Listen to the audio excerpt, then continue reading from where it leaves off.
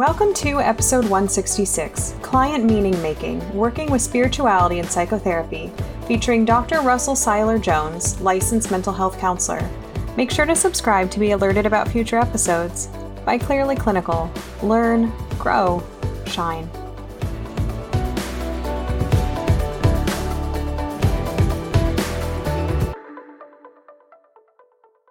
Hello to our listeners. My name is Beth Urias, and today we're having a conversation about religion and spirituality and therapy. This can sometimes be a really complicated and loaded topic, and I am delighted today to be joined by Dr. Russell Seiler Jones. He is a psychotherapist in Asheville, North Carolina, and he has been working in the realm of spiritually integrated therapy for a long time, and he joins us today to shed some light on this topic. Thank you so much for joining us, Russell. Thanks for having me. Happy to be here. So why don't you take a moment and tell our listeners a bit about yourself and how you came to really focus in on this particular specialization in terms of your therapeutic work? So before I even do that, you said something in an introduction that I want to tag on to. You said this is a complicated topic. And so I want to acknowledge that and acknowledge everybody listening to this conversation that you are likely to hear some things you really vibe with, and you're likely to hear some things that are unsettling or disturbing or create some tension or sense of conflict within you. And I just want to make space for all of that. And I've written a book, and in the book I talk about a notion called spiritual countertransference. And it means that in the same way that we have responses to everything else about our clients' lives, we have responses to their spiritual or religious selves and the things they share about themselves in that way. And we learn as therapists to work with countertransference by, first of all, just being aware of it, acknowledging and validating the response we have as real and legit and important. And so I tend not to edit myself. I tend to say exactly what I think in interviews or conversations like this. But I do that in part because I would like for you to have your countertransference reaction here, listening to this, where you have some space, maybe and some buffer to process it, instead of hearing it and having that reaction maybe unprocessed with a client. In session, yeah. So in Very session, good point. Yeah. Very good point. Thank you.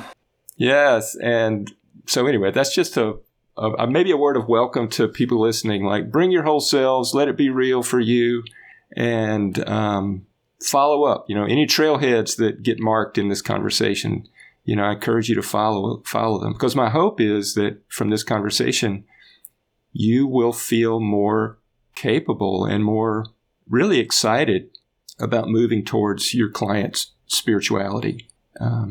And we'll get into that, I'm imagining, in this conversation. But anyway, I wanted to say all that before I asked and responded to the actual question you asked. And so I got into this as a minister. After college, I went to college to be a football coach. I ended up basically becoming smitten with the college chaplain, this really wise old man. And just thinking, like, he had such authenticity and integrity and depth of being. I was just drawn by him, magnetized by him. And so that led me into preparing to be a minister myself. And I was for 4 or 5 years, and probably just wasn't mature enough to do the job. And so I got out of being a pastor in a church and began training to be a chaplain, and had some deep conversion experiences. There's a word, conversion, right? Some deep conversion experiences. When I say I wasn't mature enough to be a minister, I wanted so badly to change people. I wanted people to think like I thought, to have the same kind of social, cultural values that I had. And I was so frustrated. And in the training I took as a chaplain, I had this conversion, like, oh, my place on this planet is more to accompany than to change people. The world has one Russell Seiler Jones, and that's enough. And my role is to accompany people. And so that led me down the path of becoming a therapist. But I brought into therapy this whole kind of sensitivity and awareness and interest in the spiritual dimension of human living. So, and then, I've been a therapist now for, 30-something years. And so it's just been a part of the way I listen to people and respond to people. It's been there throughout, but it's definitely grown as I've just thought more and experienced more about how to make contact with that part of people's lives. Thank you. Thank you for explaining kind of where you're coming at this conversation from. And in our initial conversation when we first met, I remember talking with you about our board's considerations about this topic, because this can be so loaded, I remember the conversation that we had in the interview called Violence of Advice with Steve and Andrew, and that, this heavy therapeutic focus of the way things should be, what somebody should do. And I think for a lot of therapists that when we get into religious or spiritual discussion, maybe we're afraid of crossing that line into advice or what somebody should do. And it goes from a role of accompaniment, like you said, to a role of advisement, which is very different. So thank you for your also kind of introduction of like, hey, if you have lots of big feelings about this, then you're probably doing it right, and better for you to have some big feelings about this now. And we can think through what's happening. So why don't we just dive right in? I know that this question is highly interpretive. How do you define religion? And then how do you define spirituality? Let's start by defining those two and then branching off. Okay, religion is pretty straightforward to define, and the field of psychotherapy is pretty much in consensus that religion means the shared beliefs or values of a particular community. And so religion is a group thing. A group of people has come together, gathered around a set of ideas and values and practices, and they support one another in deepening into those beliefs and values and practices. So it's a group thing. Spirituality is absolutely impossible to define. I think you can describe it, but I've never read a definition of spirituality that I like. I've never written one that I like. So just acknowledging that whatever I say, even in the direction of a definition, is going to be flawed and inadequate. The way I think of spirituality as, first of all, it's innate, that all people have a spiritual orientation. One way I could say it is spirituality is the relationship we have with the depths of our own being. And it's also the relationship between the depth of our own being and the mysterious depth of the universe. And religions have different names for mysterious what the mysterious depth of the universe is. But I think most religions, when you go to the heart of them, they all say it's mystery, it's unnameable, it's ineffable. The Tao Te Ching begins with the words, the Tao that can be named is not the eternal Tao. So spirituality is this deeper than words sense we have that there's more to reality than what can be seen or observed, measured, more to reality than, I guess, the material, that the reality of our lives cannot be reduced to this measurable, scientifically observable, and provable and verifiable dimension. Spirituality is sort of it's a way of knowing, a way of seeing. It's also a way of being. Another thing I would say about spirituality is it's not this roped off separate section of our lives. When we talk about spirituality, we're obviously speaking about it in some kind of particular, what's particular or essential about spirituality, but it's always connected with every other dimension of our life. So there's a phrase in the world of therapy, biopsychosocial spiritual. And the gist of what that means is that all of these dimensions of our lives are interrelated with one another. When you're having a psychological experience, you're also having a somatic experience, or a relational experience and a spiritual experience. When you're having a spiritual experience, it's also a biological experience, a psychological and a social relational experience. So I could talk for 45 more minutes just trying to put words around what spirituality is, but hopefully that's enough to get us in the ballpark. And I'm actually wondering what lands with you, what strikes you about what I've said, and maybe even like some clarification I might offer in response to thoughts you're having. What stood out to me was the idea that religion is community-based and almost inherently associated with a group. And I could see where spirituality could either be be highly individual while also being practiced in a group setting and within a community. So kind of the similarities and differences there. And how I was hearing spirituality in my meaning, or in my interpretation, is really the meaning making. And in what you said that stood out to me was the biopsychosocial spiritual. And speaking as a documentation trainer, we talk about biopsychosocials. Like, that's what we call them. That is honestly what we generally call them in treatment. Yeah. We don't even, we know that there's that spiritual section at the very end. But we, even conceptually as a field from an administrative standpoint, I think we often leave off that last element. But if we're looking at this through the lens of, say, narrative therapy, which is entirely based around meaning making, and the language we're using to describe our experience and interpretation of the world around us and ourselves and events and feelings and all of that, that meaning making almost makes me think that we should really be calling it the spiritual biopsychosocial treatment model, not tacking that on the end. Right. You're saying meaning is so essential to the work we're doing. I always think of therapy as if you really boil it down, we're trying to help people live more of the life they want to live. It's not our job to tell them what the life they ought to live is.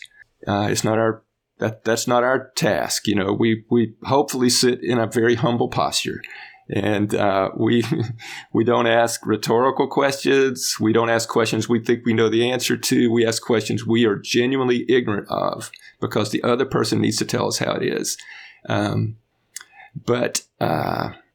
Boy, that was a bit of a rant, and now I've lost I've actually lost the train of thought. But I want to actually focus in on what you just said, in this idea of our job is to ask questions and actually be invested in what comes out of the client in response to that, instead of this presupposition where we basically potentially set a trap where it's and pounce. And that's a separate conversation about the confrontation that may occur in therapy. And by confrontation, I don't mean put your dukes up. I mean, sometimes the gentle confrontation where we go, have you noticed that?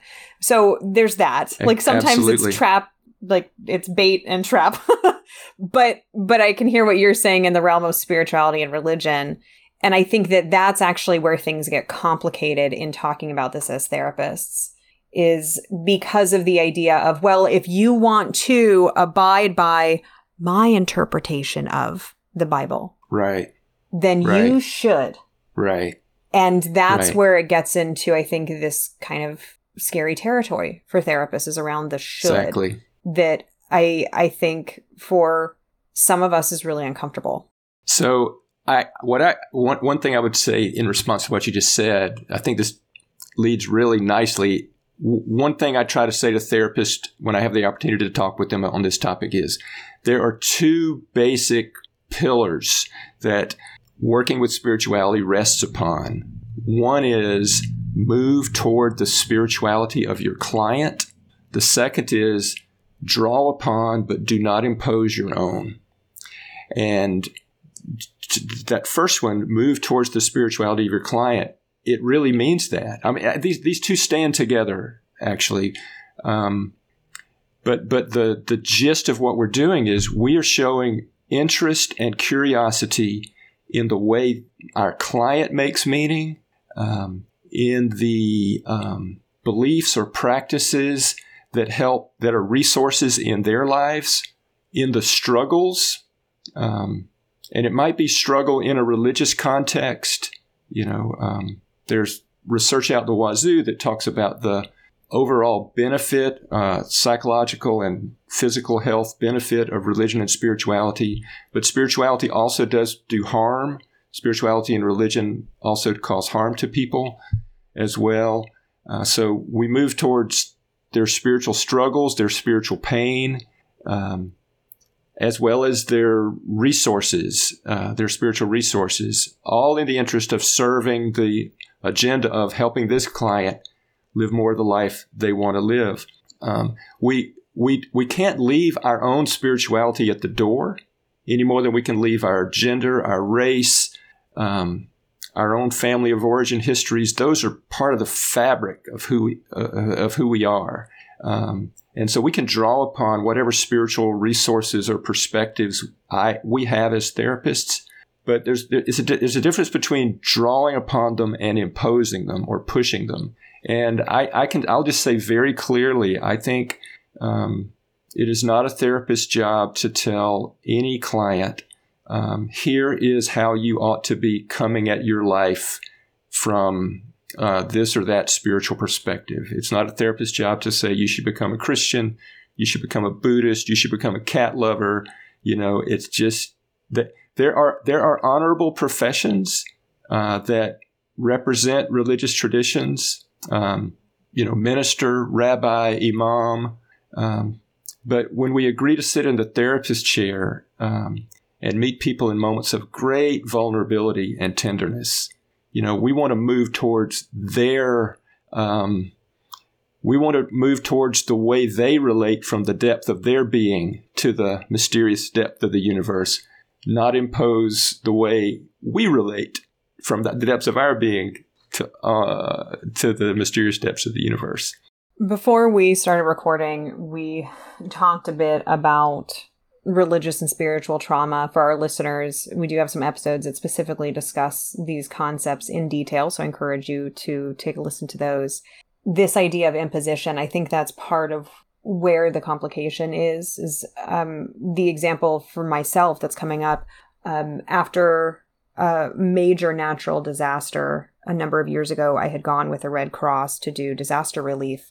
And when we went to the shelter, which had been set up by a religious group, the folks who were staying at this large shelter were clearly very vulnerable. I mean, they'd lost their homes and a huge catastrophe. But also, it was very clear that this religious group that had set up the shelter had very much required their attendance at religious events, had been trying to convert them, and they were shell-shocked. And it was like, I had to keep my Red Cross vest on to be like, I'm not one of them. Do you need some food? Can I get you some new shoes? Who do we need to call? Because it was so clear that in this unbelievable moment of vulnerability, there was this imposition of values. And that's such a minor example if we look at history, but that this has happened over time where it was like, oh, you believe this? Stop believing that. Come to our way, or else we're going to blah, blah, blah to you, to your home, to your family, to whatever, to your land. So there's this kind of backbone of supremacy in this conversation, which I think is part of what makes it loaded, complicated. So I think that's a great story and really an instructive example. I don't know what the natural disaster was, but, hurricanes and earthquakes and fires kind of tear through people's lives, and that's how they end up in our offices. And what I appreciate about your example is we ought to bring the same tenderness to our clients and respect for the way their world is rocking or reeling that you wanted to bring to the people in that shelter. And so I'll just speak directly to people who might be therapists who might be listening, who really do feel very strong and grounded in your own spiritual perspectives, own beliefs and values. And I want to say, good for you, and draw upon those as a resource and draw upon them deeply enough that whatever ways it helps you understand suffering and vulnerability and calls forth wisdom and love in you, bring those to the encounter with people. Bring the respect and care and consideration that your religious tradition deepens in you. Bring that to your client. And I'll just speak for me here and say, I bring to every clinical encounter the assumption that the person I'm talking with is a spiritual being. And almost everything I do in relationship to people is organized around this deep trust I have that within this other person, there is a source of wisdom and knowing and guidance. I don't have to tell people that that's what I think about them. I have clients who are deeply religious. I have clients who are spiritual but not religious. I have clients who say there's not a spiritual bone in my body, right? And just to speak of that last group, and I don't argue with them. I just take that at face value. I think it's kind of best that we sort of let people speak for themselves and know themselves and say what's true for themselves. So I don't try to say, well, actually, you might be spiritual in some ways you're not even recognizing. I don't say that to people. That would be imposing my spiritual perspective on them. But I still ask them questions that assume not that they're going to speak explicitly to me about religion or spirituality, but that assume that within them they have this innate capacity, any number of innate capacities that I attribute, that I frame in a spiritual way. So I believe people have capacities for generosity. People have capacities for kindness. People have capacities for honesty. People have a conscience. They struggle with things. So I see spirituality moving in people's lives, whether we're putting that label on it, putting that explicit label on it or not. And so I think there's a way, back to the point about religious harm, we don't want to be perpetrators of religious harm either by trying to push an agenda or force a way of thinking on people in a moment of vulnerability or in a moment of not vulnerability. I don't want to do that anyway, right? I think the other thing that's coming up for me as we're talking about this is, we'll say some major religions or even minor religions, and part of the conflict with therapy is what I can only describe as like the instrumental use of shame.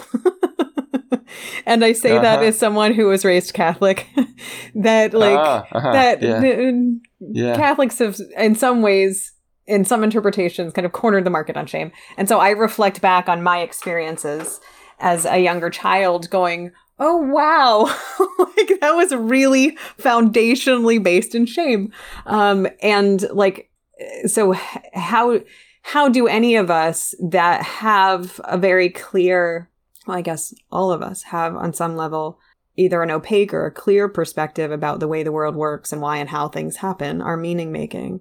But if we're really adamant that somebody's premarital sexual contact will result in them going to hell, we just believe deeply in hell, how do you recommend clinicians work within that space? What is your prescription as someone who's basically explored this for your entire career, your adult life? How do we work within that space when it's really overt of like, my God, my beliefs, my spirituality, whatever, says what you're doing is bad and you need to stop doing it, whatever that is. Or you need to do more of that in order to get to whatever is coming or is after a part of this life, if you believe that.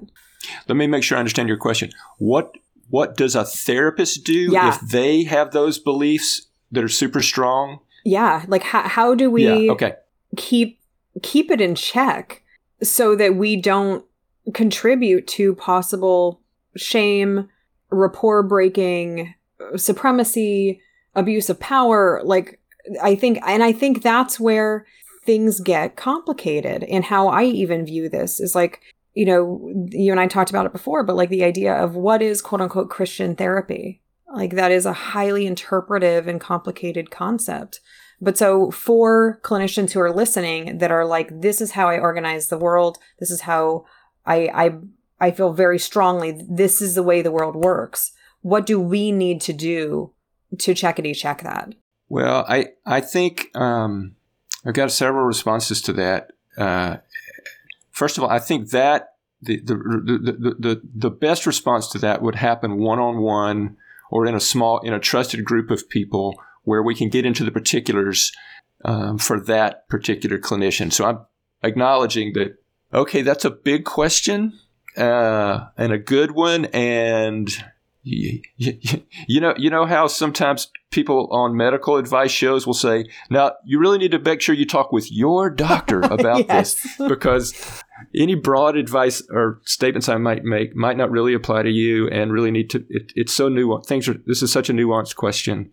But to persons who have a strong sense of conviction, religious conviction, I would say, first of all, find a community of people, other therapists that you trust, who respect you and whom you respect, that you can be in really honest conversation about this. I think countertransference, this is an example of religious or spiritual countertransference, and countertransference does harm when it remains hidden. We need to bring our countertransference awarenesses into community and conversation with people we trust. So that's one thing I would say. So one more thing I'll add. I'm speaking somewhat to the therapist who has strong religious conviction and may feel like a sense of spiritual duty to share those convictions or beliefs. But I'm speaking to everybody here too. And what I want to say here is, if you lined up 40 people in a room, or in a field, just get 40 people together, you would recognize all of them. You would say, oh, that's a human being. There are no giraffes gathered in this room. These are all people. But you would be able to pick them apart. They're all physically distinctive. And if one of their best friends came into the room, they would be able to find their best friend just because they look different from the other 39 people. And if that's true physically of people, if that's true about people physically, why would it be any less true of people spiritually?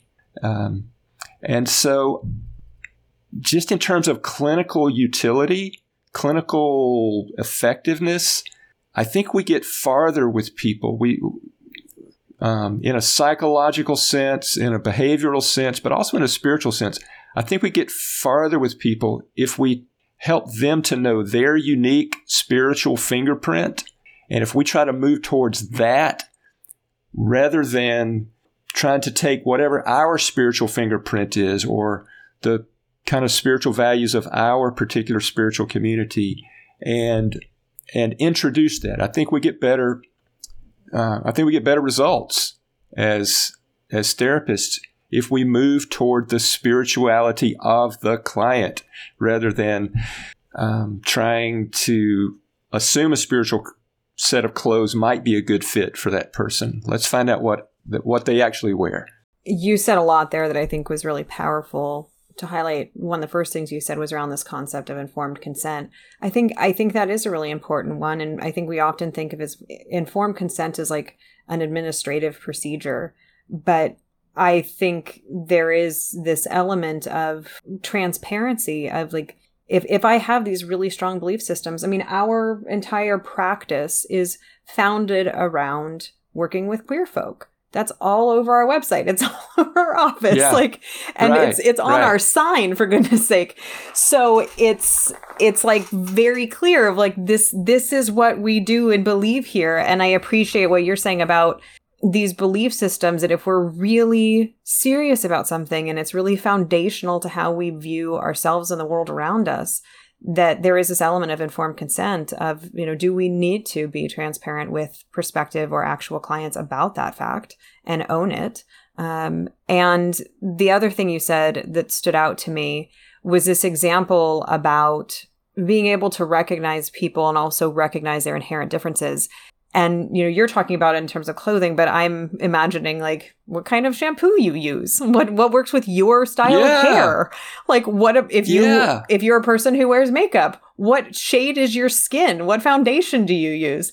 And how highly individual that is. So I appreciate the simplicity of that analogy, which it would be like me reaching into my purse if a client said, oh, I need foundation, and me being like, here, use mine. Like, what's the probability that they're going to have the same skin tone as I do, or the same needs of their skincare that I do? But so I appreciate the simplicity of that analogy, because I think it also doesn't take away from the importance and the significance of spirituality and religion in all of our lives. It's more just understanding the limitations of imposing them, inflicting them on somebody else with an expectation of there being a right way to navigate the world.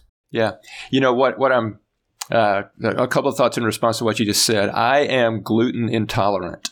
You know, I went to Mexico, I ate something on the street, I got sick. When I came home, my gut biome had changed. And I finally figured out if I don't eat gluten, everything's happy. And if I do, things get unhappy. In the same way, you know, in the same way that I'm gluten intolerant, people have can have strong negative reactions to particular religious ideas that are particular to their spiritual gut biome, right? And so I don't want to say the word God around somebody who unravels around that word, around someone who's experienced deep spiritual harm, around someone for whom that word brings like this cascade, like a traumatic cascade of flashbacks and actual physical associations, right? I don't want to serve gluten to, you know, a friend who's gluten intolerant. And I want to be equally sensitive and aware of the spiritual location, the spiritual language, the spiritual world that this particular client occupies. You know, because again, the big goal in therapy, I want to help people live more of the lives they want to live. Not the lives that you might want for them. Yeah. Yeah. And I do believe that when we move towards people's spirituality, and I mean that their explicit spirituality, like if they say an explicit, they say, I've been praying about this, but I don't seem to be getting anywhere. They just introduced an explicit spiritual word. So I might say, you know, you said prayer. Would you mind telling me more about the role of prayer in your life, or how you pray, or your experience about praying about this? But just don't ignore that word, that explicit spiritual word. Move towards it, right?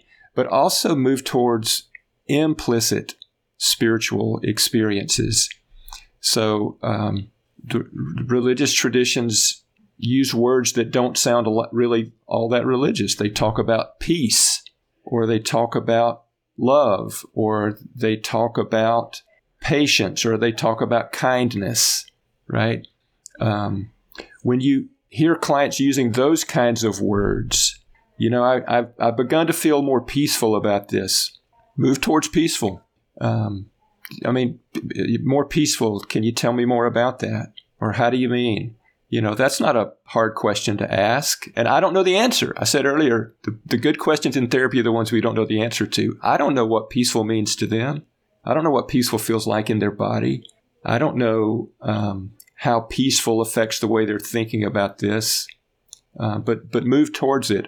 Or maybe they don't use a word at all, but they're talking about something, and I don't know, you see tears in their eyes. They're talking about, let's say they're talking about their life and kind of how hard it is, and you just see tears in their eyes. So move towards the tears, because tears look a lot, in that moment, I'm thinking this person might be feeling some compassion for themselves. So they're talking about their life, their struggles.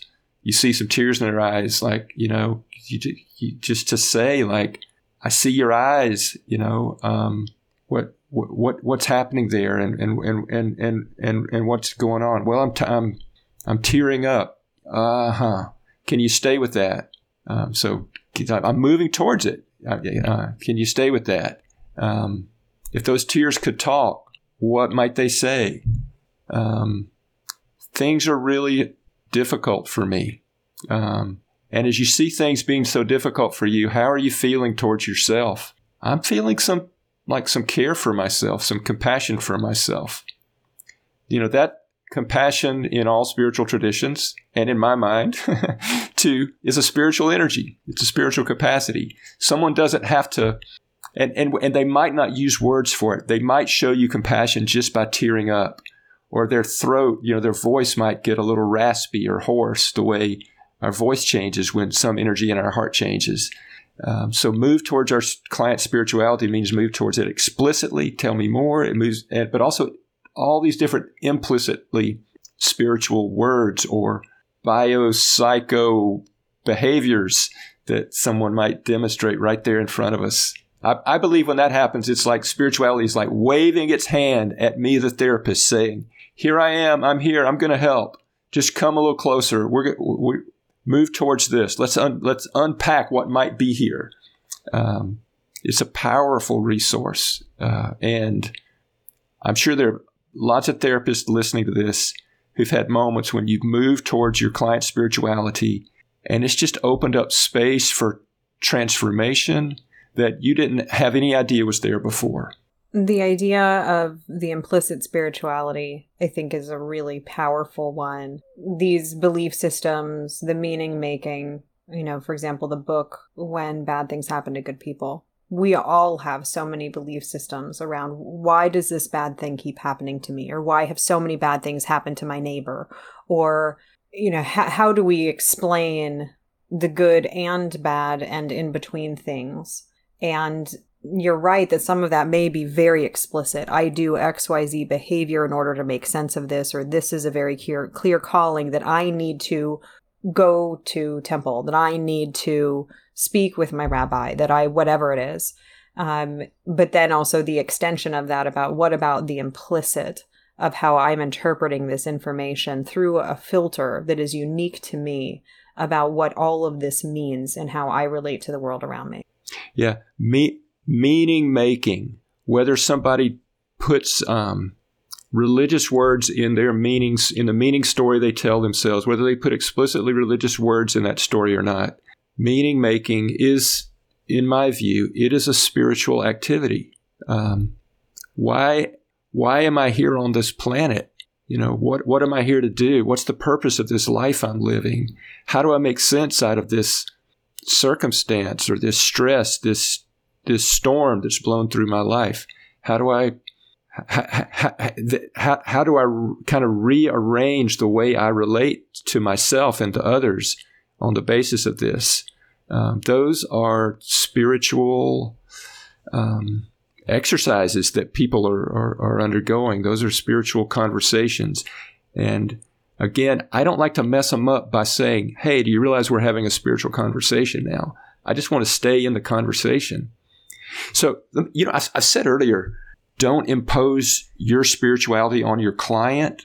But one thing that you'll see happen a lot is clients impose their own spirituality on themselves.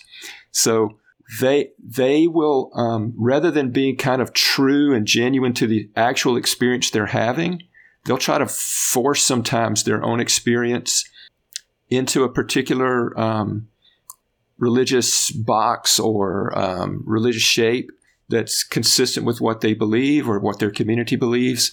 And sometimes, when the clients themselves don't even realize that we're having a spiritual conversation, they get farther and more things open up. They explore new territory. They break new ground. So I want to have the conversations in the language that the client is using. And it's not that I would never make reference, be the one to introduce the client's spiritual perspective. If someone has told me previously, like that they read the Quran, read from the Quran several times a week, and I know that's an important resource in their life, an important way they make meaning, and they're talking about some issue or struggle in their life, I might be the one to ask them, I know you read Quran. Are there words there? Are there words there that shed any light on all this for you? I might be the one to introduce that. But much of the time, I might be thinking, wow, this is a very deep spiritual conversation, and never name that, never acknowledge that. Because once you introduce a client's spiritual language, there's a chance that they will begin imposing it on their experience instead of allowing their experience to unfold kind of organically and naturally as it might. I think that's an important point to consider about the self-imposition. And I know that I have certainly watched that happen in therapy. And it is, well, and then there's just rich material there to unpack around what just happened. You started to say something and then you stopped yourself and went, oh, yes. No. Right. And so even that moment that you just saw whenever you said, what just happened? It's when people are surprised by something that I think the windows for change open up so much more widely by surprise than they do by us continuing to do the thing that we think is going to make it better, right? You have recently in this conversation been kind of laying the groundwork for conversations that integrate, make space for, permit, invite spirituality and potentially religion. Do you want to talk more about that? Are there more examples for that of basically how do we clinically create fertile ground for this? So you've said use the client's language, probably don't name it as it's happening because it may kind of make that animal that's come out go sucked back into the cave again and go, oh no. Yeah. But what else do you recommend for really supporting these spiritual conversations in psychotherapy? Most spiritual conversations begin at the client's initiative. They will say, I've been talking to my rabbi about this, or my soul is in anguish. They'll say something explicit like that, and we just say, will you tell me more about that? Or how so? How do you mean? Or, as I've said, they may begin implicitly, like someone says, I'm feeling so guilty about this, or I just don't know what to do. They're engaged in a moral struggle. Will you tell me more about that? Or how do you mean? So we move towards what the client brings forward. And I would say 90% of engaging spirituality in therapy is just responding to things that clients bring up in the spontaneous flow of a conversation. That said, one simple way to kind of organize spirituality in your own mind as a therapist is to think about it manifesting, your client's spirituality manifesting in two ways. One is as resource and one is as struggle. So I would say give particular ear to what are the resources in this person's life that, to use implicit spiritual language, bring them a sense of peace, or bring them a sense of joy, or bring them courage or creativity, or to use explicit language, what are the resources in this person's life that help them feel connected to God? And, it might be something like traditionally religious, like they go to worship, or they read scripture, or they pray. But it might be that they walk in nature. It might be music. It might be dancing. It might be going running with their friends. It might be playing with their kids. Like, where are you? Who are you with? And what are you doing when you feel alive? when the life force just wells up and surges in you, or when you feel connected to God. So listening for and asking about resources. Any of those questions I just said are legit questions. And I can imagine therapists using those questions all the time. What brings you a sense of hope? What's helping you get through this situation? But we also move towards struggle. And that could be explicit struggle, like this tragedy has befallen me and I used to believe in God and now I just don't. Will you tell me more about that? It could be implicit struggle. The one I used a moment ago is guilt, like I've done something, I feel so ashamed about it. I don't know how I'm going to live with myself. How will I'll use a religious word here. How will I atone for my mistakes, for this big mistake I've made? We move towards that. And in the same way that in kind of fishing out resources, that we might ask, what's been getting you through? Or when do you feel most alive? Or when do you feel connected to God? With struggles, we can ask questions too. Like we might say, this that you're going through, how is it affecting you at the deepest levels? Or this struggle that you're going through, has it affected you in any way that you would call spiritually? In any way that you would call spiritual? So we can go fishing for for questions like that, with questions like that as well. But just being aware that there's this internal conversation that's happening inside people all the time. And sometimes it's conscious. Largely it's unconscious. Mostly people are thinking, how am I going to get this task done, that these 14 things I've got to get done today? And does this person like me? And what's for lunch? But beneath those kinds of questions that really occupy our mind, that our conscious attention a lot, there are these substrata questions like, who am I really? What's the meaning of this life I'm living? And we can kind of dip in and ask questions that draw people out in those ways, as ways of inviting spirituality forward and helping it be a topic of conversation, either explicitly or implicitly. Let me pause there, though, and just ask what I said, which was kind of a mouthful. Like, if there's anything that you want to follow up on about that, or if it would be helpful for me to give maybe describe some clinical example. Just what do you think is best at this point?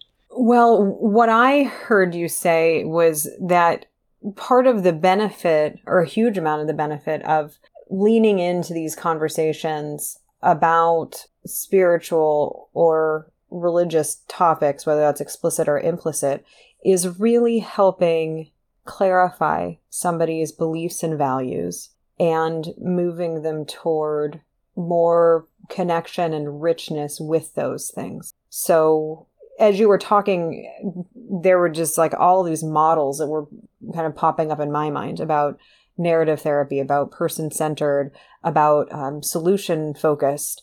Just so many different ideas were coming up in my mind.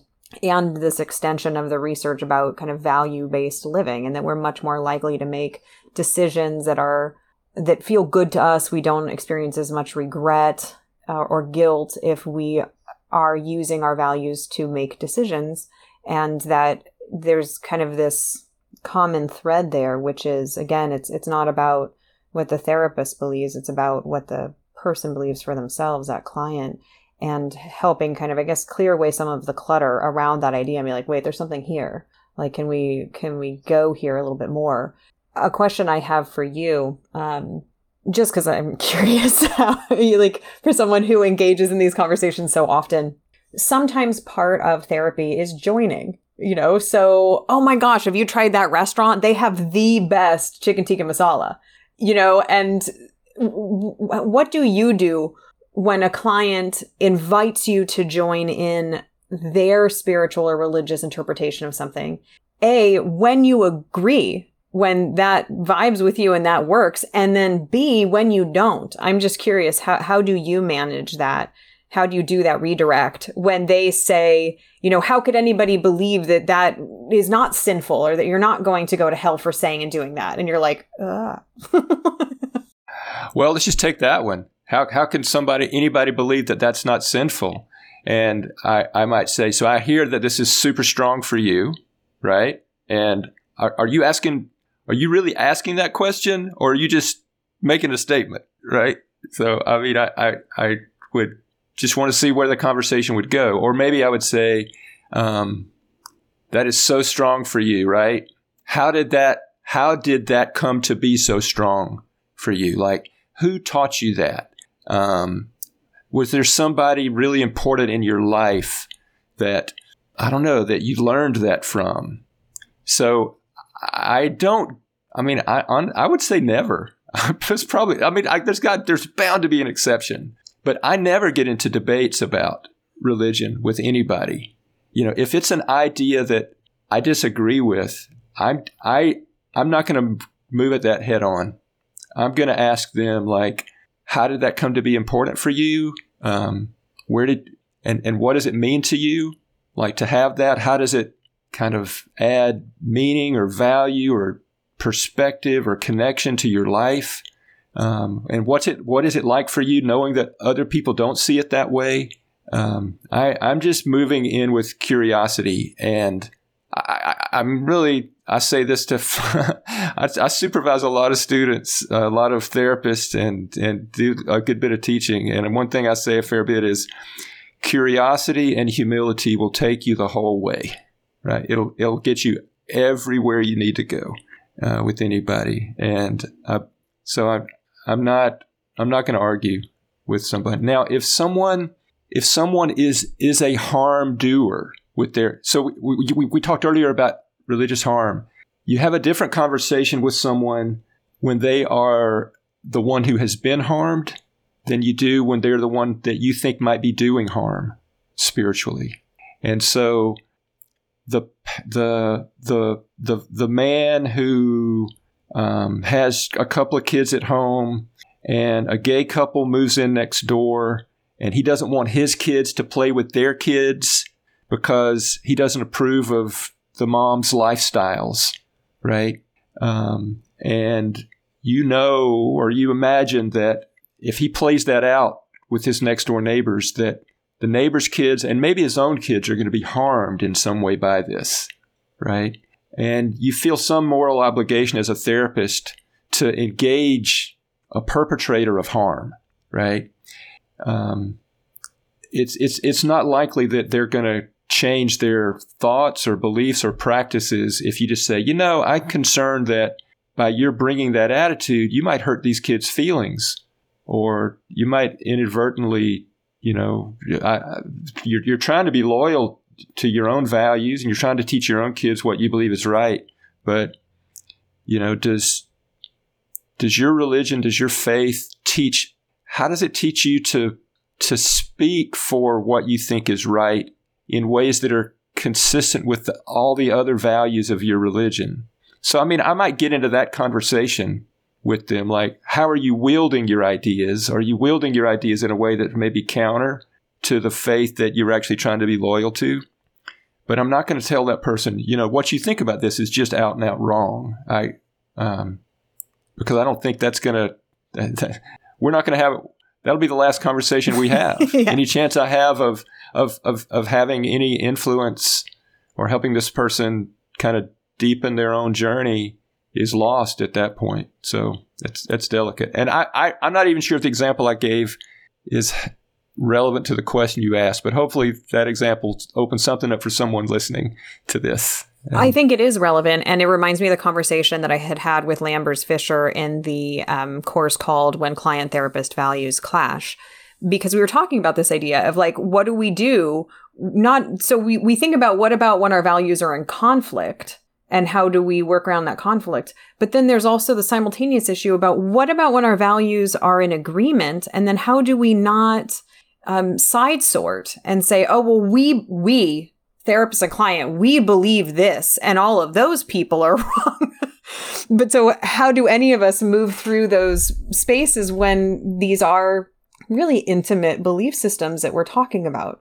And I think you kind of touched upon those concepts. I'm imagining a layperson listening to this interview being like, oh man, Russell would just therapize them.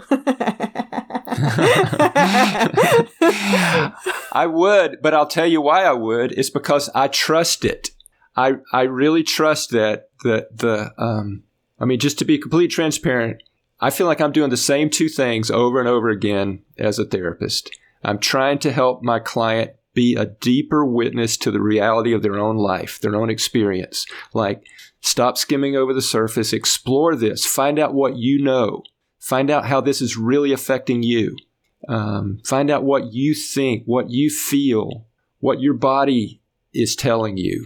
Be a deeper witness to the reality of your own experience. And then from that knowing what needs to happen, what agency, what mobilization to action or choice or freedom is yours now to do. What's this moment? What do you want? Based on now what you know, what do you want? And or what does maybe there's nothing really you want. This moment is so horrible. But what's being called up? What's being asked of you in this moment? So I just so believe that that's my job, because is to hold up a mirror, ask questions that help people explore their reality, their story, their truth, their wisdom more deeply, and help, what now needs to happen, serenity prayer. Is there something here that is what needs to happen here? Some move towards serenity, accepting something that's beyond your control to change. Is what needs to happen now some act of courage to take action, to change something that you can change? And what wisdom is yours to discern between those two? So I would therapize because I really believe in therapy. I believe it's a powerful practice.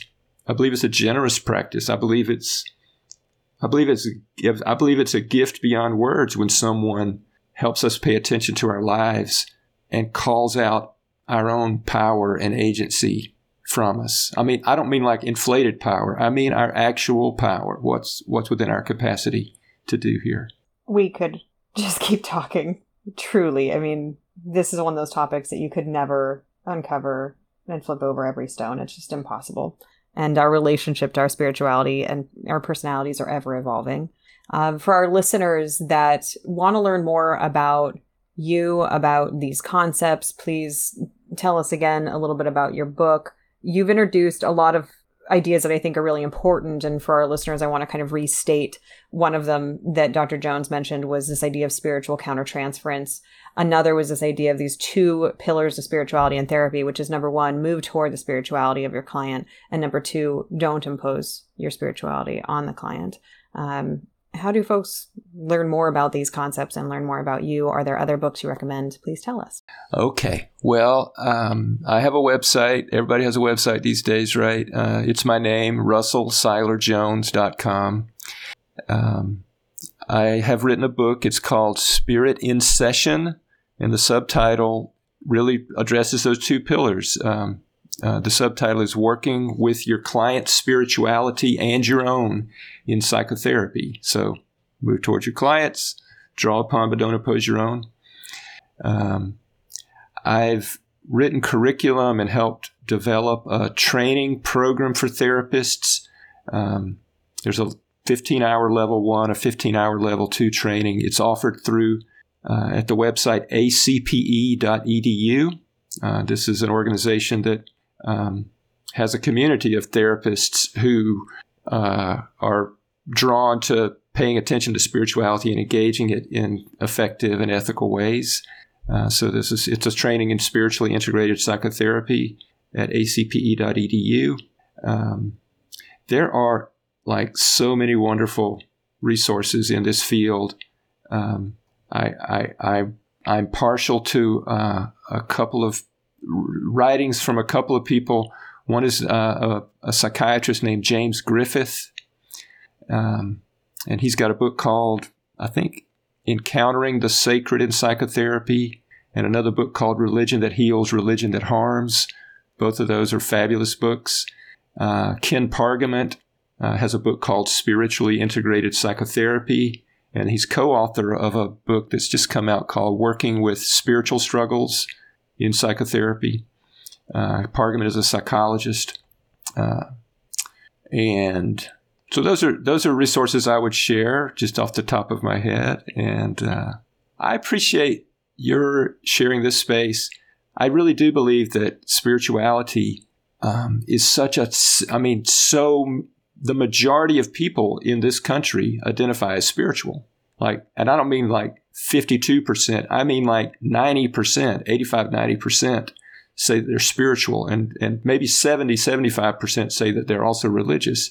So this is a central resource and part of motivation, part of self-understanding and understanding the world for most people who come to us. And so, Beth, I appreciate you kind of sharing this platform to give attention to it. And hopefully people who've listened will work in this space and with this dimension of their clients' lives with a bit more capacity.